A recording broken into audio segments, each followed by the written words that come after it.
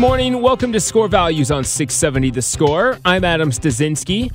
Coming up on this week's show, Marillac St. Vincent Family Services is preparing for their annual toy drive. Plus, a Score host offers her reaction to the Iranian national team's exit from the World Cup and the aftermath they have to deal with. And we're joined now on Score Values by Deanna Halligan. She is the manager of neighborhood youth programs at Marillac St. Vincent Family Services. Deanna, thank you so much for being on this morning. I'm glad to. Thank you so much for having me. Of course. So I always like when we have representatives on from Marillac St. Vincent to ask you to talk a little bit about what the organization is, and I know it's wide-reaching. You don't have to talk about every program, and obviously we're here to talk about the toy drive this year. But if you could, just for those who haven't heard of the organization before, what is Marillac St. Vincent Family Services? So Marillac St. Vincent is over 100 years old, and we have a north side location and a west side location. It serves birth through senior citizens. We have a whole range of programs that make sure we cover the entire family and support the community. We have outreach programs with a food pantry and, different supports for the community through outreach. And then we also have a senior program. We have a teen mom program. We have a neighborhood youth program that I run called Hope Junior. Mm-hmm. And then we have childcare, which is a big piece of our agency. So for working families or families who are in school, we have affordable daycare. They have to qualify, and families, it's very much of a support the entire family through every age that you can imagine. So, I mean, the whole life cycle, and that's something that's really been part of both communities for over 100 years, like I said, and it's a very powerful part of the community, I think. Yeah, I would certainly agree with that, and that, of course, brings us to what we're going to be talking about mainly today, which is Marillac St. Vincent's Toy Drive. And so how about you just tell us about this toy drive, how long it's going on for. And I know that this program in particular, it looks like it's been going on since back to the 1960s. Right, it has. It's called the Christmas Store, and it's we sign up 250 families who are connected to one of the programs in both centers. So the families are already signed up. And what we do is they come in, we set up the gym like a store, and they can pick out a new toy for each kid under 12, and then they get a board game and stocking stuffers, and there's some clothes a lot of times or books, and then they get a bit of food and a turkey. So it's all the donations come in to make sure this is possible for 250 families to kind of give Christmas to their family by shopping at the Christmas Store. And it's the importance of it is that families get to pick what they want for their kids, and they know their kids better than any of us. So it's great when they can walk through and see something special. We have a wrapping station, and it's something really amazing how many people are involved in making this happen. So it serves about 900 children when you figure out it's 250 families. Wow. It equates to about 900 kids, and that's an amazing thing to do in one morning in December. Make sure that Christmas happens for 250 families, but it takes a lot of support, and that's what we're kind of asking for right now is support for by collecting toys or hats and mittens or books or stuffed animals, any kind of thing that we would set it out in our store, and people would come through and get that for their family. And so since you brought that up, if people are looking to donate, how can they do that? Well, we've got a pretty easy website now. It used to be a lot longer, but it's msvchicago.org.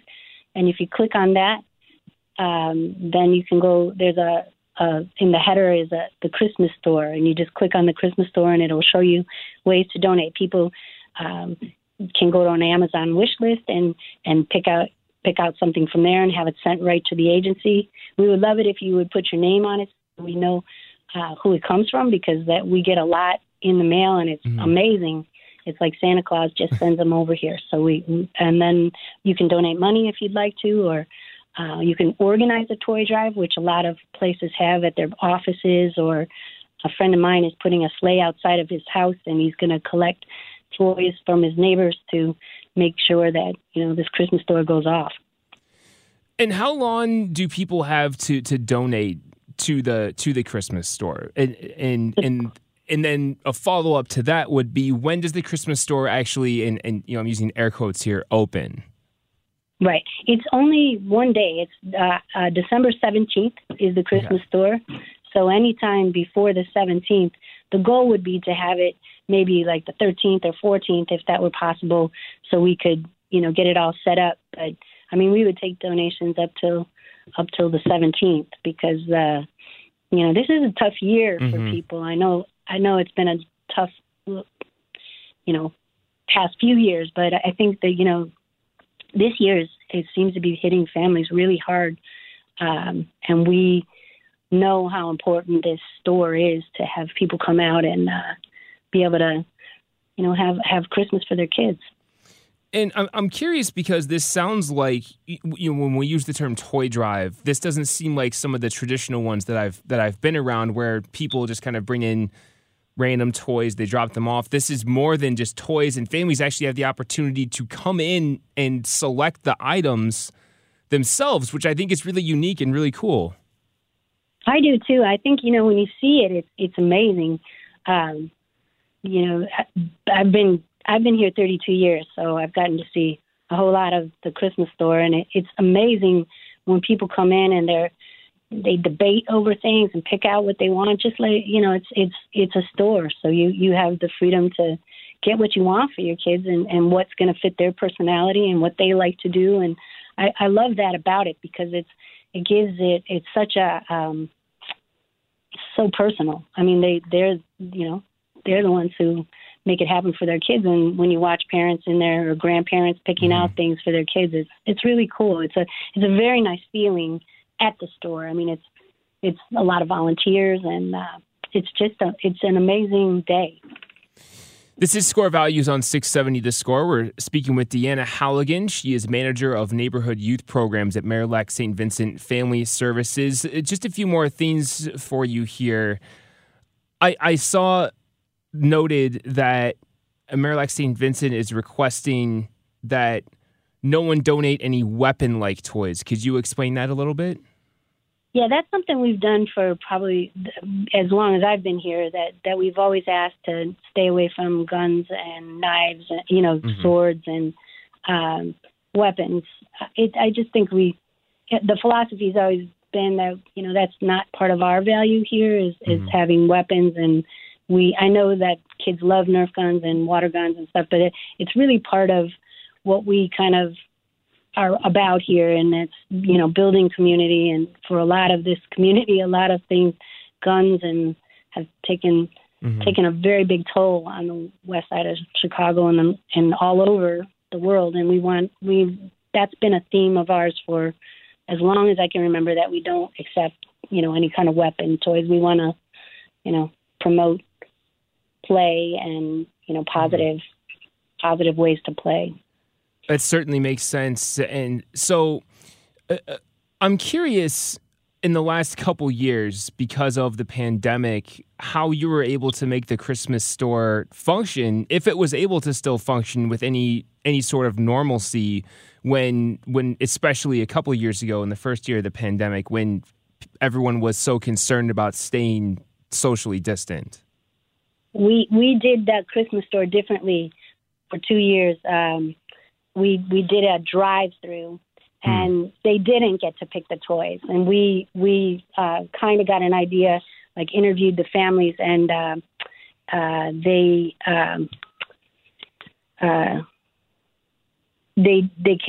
kind of told us a little bit what they wanted, but we kind of were a little more in the dark, and we packed up the bags and brought them out to the cars. And that was, I was really proud of how we did that, because it made it happen, but it wasn't the same feel as the way that we have done it in the past. And I'm so glad this year we'll be back to the in-person store. Last year we were hoping to do it in person, and then with the spike of COVID, we didn't. And I think we did the very best we could in the situation, but we were able to do it both years of 2020 and 2021. So we're all very proud of that fact, and we did the best we could. And I think that did make a lot of families happy. And we had our drum line out there playing when people came, and Santa Claus ran to the cars bringing the bags out to the families. So that it was different, but we're really excited to be back in person. I certainly bet, and that's good to hear that this is back to that I guess I'll say the normal way you've been doing things. And right. I'm also curious, when it comes to the families who participate in this, is it something that people have to volunteer for? And is there certain types of requirements? I'm just curious how that process goes. Well, we have several programs here, and we have hundreds of families. So we try to have the program managers, the program directors, make sure that the families that are that we most need are on first, and we try to cover the 250 families through each program. So there's different requirements for different departments, but mostly everybody who is participating in it is involved here in some way, by either part of our food pantry that we've known from or the outreach programs.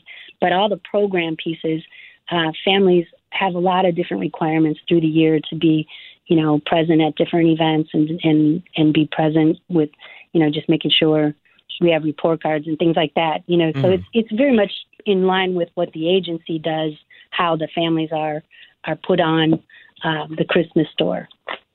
Got it. And if anyone is looking to volunteer with, I'm not sure if you're still taking volunteers for the Christmas store, or I know that Marillac St. Vincent is always looking for volunteers just in general. So if anyone wants to volunteer with the organization, how can they do that? Well, they can go on the msvchicago.org and look at the volunteer link. And then Colleen Mulcrone is the person to contact. She's always ready for volunteers and plugging them in the right spots where, they might be interested or could. The Christmas store, I'm not sure. The day of it, I think she said we have 50 people at this point, but there's setup time that we also have to do. So I think there's openings to help us arrange the store. But the best person to check with for that is Colleen Mulcrone, and she's our volunteer coordinator here. Got it. And just one last thing to ask you, is there anything going, because you mentioned earlier that you also run the Hope Junior program. So I just wanted to ask you if there's anything else going on with the Hope Junior program that you want to make people aware of, or, as we get towards the new year, if there's anything going on there that you want to promote or talk about. Well, I think, we the Hope Junior program, we go from kindergarten through college, basically. And a lot of we have 100 grade school kids here and about 60 high school kids in jobs programs, and they do lots of different things. The other night we went to see The Lion King, which was amazing. Oh, nice. But we do, I Know Your Sports radio station. We did last year, we do a 3-on-3 contest in June, and we have a younger kids basketball league that we had the, high school kids coach the second, third, and fourth graders in basketball. If anybody has any skills that they might want to bring our way and to our kids, we'd always welcome volunteers and working with kids on tutoring or any aspect of what we have going on here. Ours is a year-round program. We've got a lot of kids, and we've got a lot of energy, and we've got a lot of things that if somebody has a special gift or talent that they want to bring our way, we would more than welcome them. Well, that's all that I have for you, Deanna. Is there anything else you'd like to add before we wrap up? I wanted to say that this Christmas store is something really special. And I know the thing that gets me every year is how it comes together.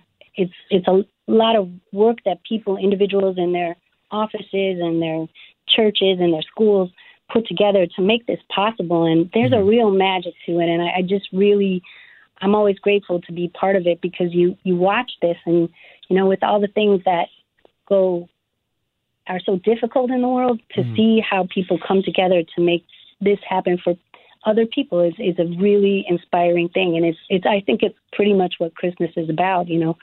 Santa Claus comes to Marillac, and that it happens in the form of the Christmas store, and it's an amazing thing. So, and I really appreciate you taking the time to talk to me about it. Of course.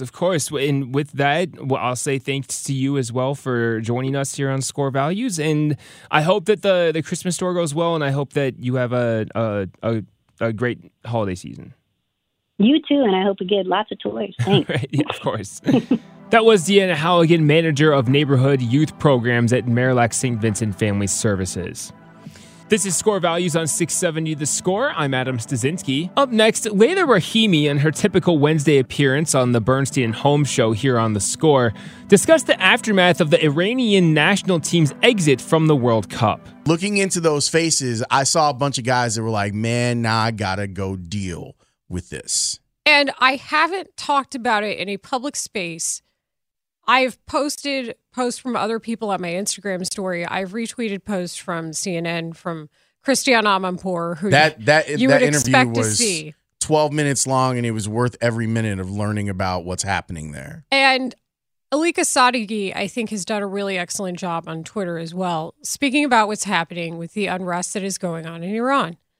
And for those of you who don't know, it started because Masha Amini, a woman who had her hijab on, her headscarf, which is mandated by the government, just a headscarf, covering your hair, not respiratory organs in a pandemic, hair, and that she didn't wear it properly, according to whomever, the morality police, which is deputized individuals or citizens who feel like they can take the law into their own hands because they're doing the work of people who aim to control, was killed for not wearing it properly. Killed. Her life was taken away at 22 years old. As long as my father has lived here, we've heard about these stories. And I didn't know that I was going to get upset. He moved. But it doesn't stop me from thinking about my family who's there. Wondering whether or not I can communicate with my cousins when they decide to limit the internet. These are educated people who know what it's like to have rights. And when basic ones are taken away, people are upset. And it's not just the women. It's men who are also helping be the solution. Speaking up for them, which you can do here as well. Good people are the solution. This unrest is upsetting to everyone. Lawrence, you and I have talked about it offline on our shows, off of our shows. When you don't know what's happening to people, when you hear the stories from your family, and my grandmother wore her headscarf voluntarily at home here in the States when she would come visit. That was her choice. But this is not. These are educated people. That is one of the cornerstones of the culture. You're teaching them to be productive engineers, doctors, lawyers, as we joke, as members of society. You can't continue to keep people down like this and not expect it to be upsetting. Those who have protested, many have been killed. Many don't know where their family members are. And all they're asking is for us to listen. Listen to the people who are talking about this, more so than me. News reporters, people who live there, people who were born there and have lived there. Understand that when people can't trust their government, when they don't know what's going on, when it was put in ways that they didn't freely elect, this division and this upset and this heaviness of watching that team in the World Cup and trying to figure out what's real and what's not. When you talk about reporters, they're not reporters like you and me. When you talk about the government, that's not the government like what we know. That's how you have to look at this. I don't know what's going to happen to that team when they go home. I also don't know what's going to happen to any given individual who doesn't want to wear her headscarf that day. The weaponization of individuals in the name of control is a 1,000-year-old playbook piece. And it's been going on far too long. They are just asking to be heard. In watching those guys yesterday and knowing what had been said and knowing how they had been chastised for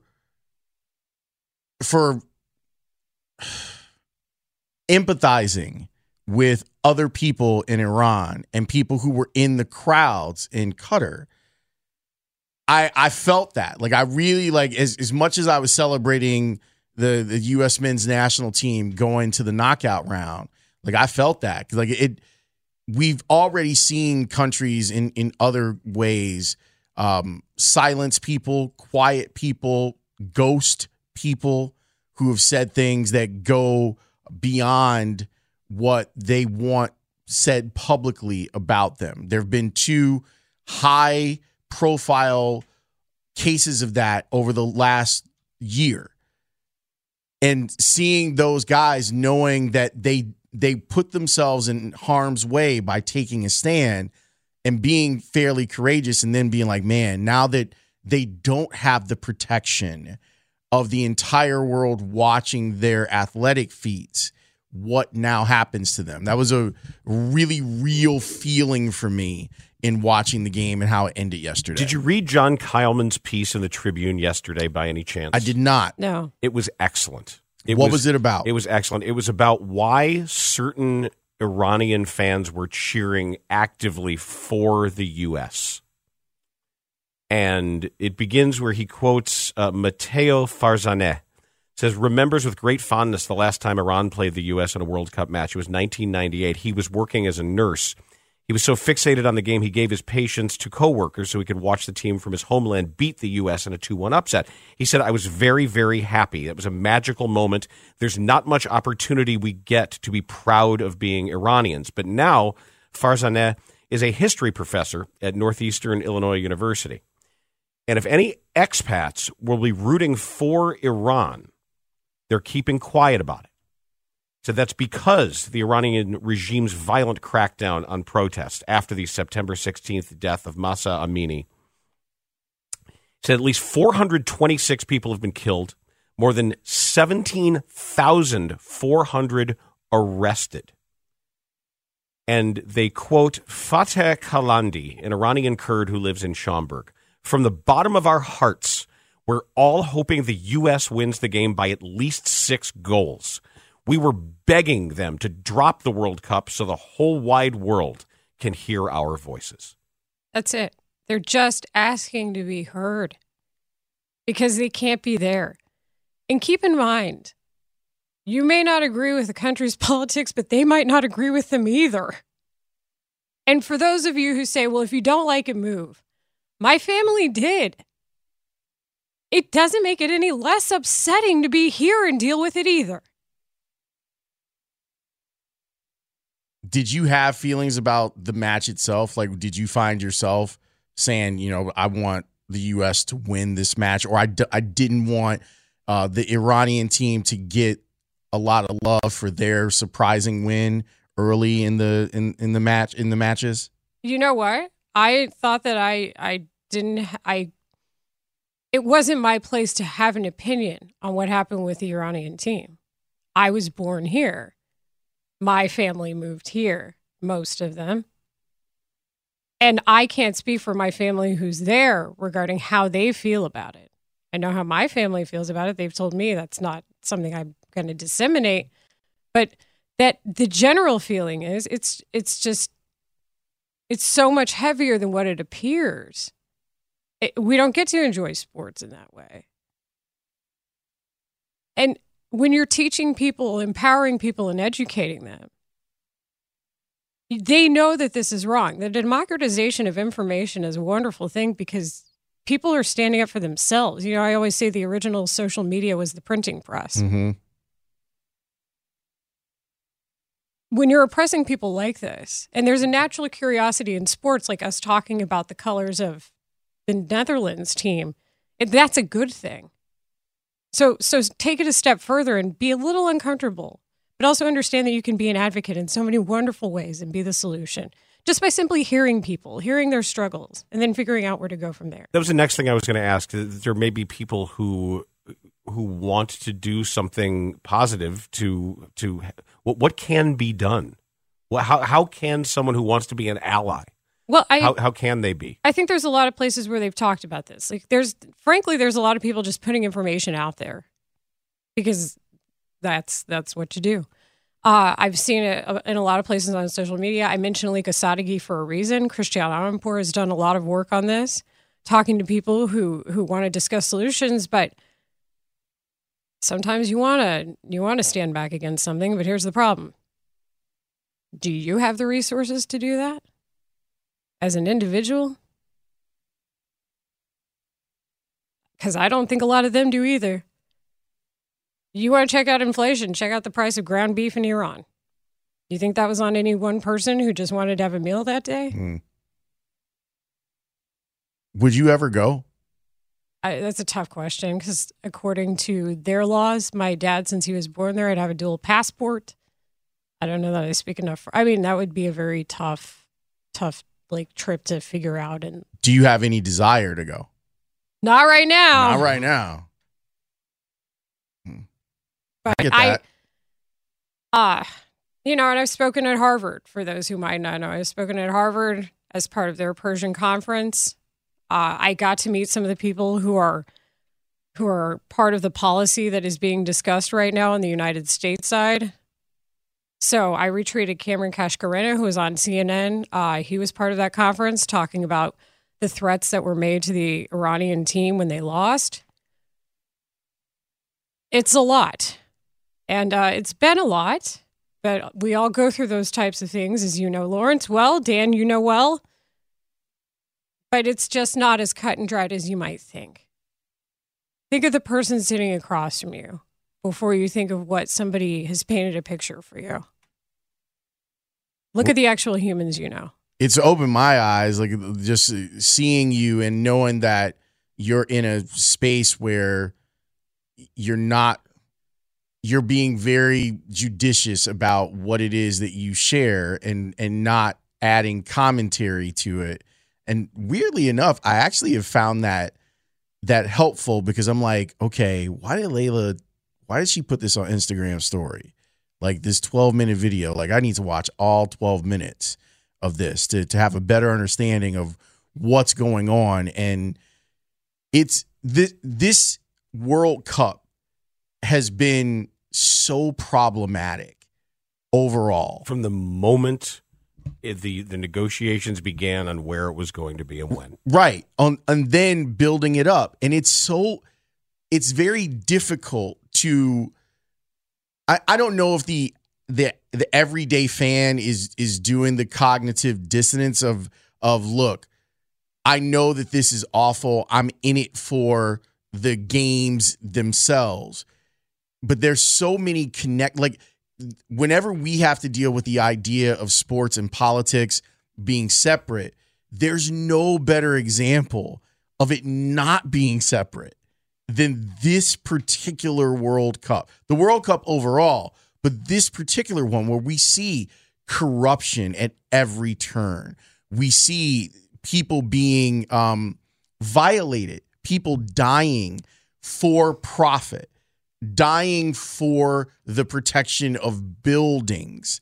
And then inside of individual countries where there were Iranian fans who've been at these matches that have been doing their best to try and shine a light on what's going on in Iran. And holding up banners talking about freedom and supporting women's rights. But I think something gets lost in all of this that is always worth pointing out. And it was the great Brenda Tracy who actually reminded me of this when I spoke at the Resilient Chicago benefit. And that's a wonderful organization, for those of you who might want to know. She said, when we talk about sexual assault, I want people to understand that men are the solution, not the men who are committing the wrongs are the problem, yes, but that men are the solution. And too many times we think we don't have power, but in reality, we can be part of a solution. And that speaks to more than just that scenario. That's it for Score Values this week. If there's a topic you'd like to hear about on a future edition of the show, send us an email at scorevalues670@gmail.com. I'm Adam Stasinski. Thanks for listening to this week's edition of Score Values on 670 The Score.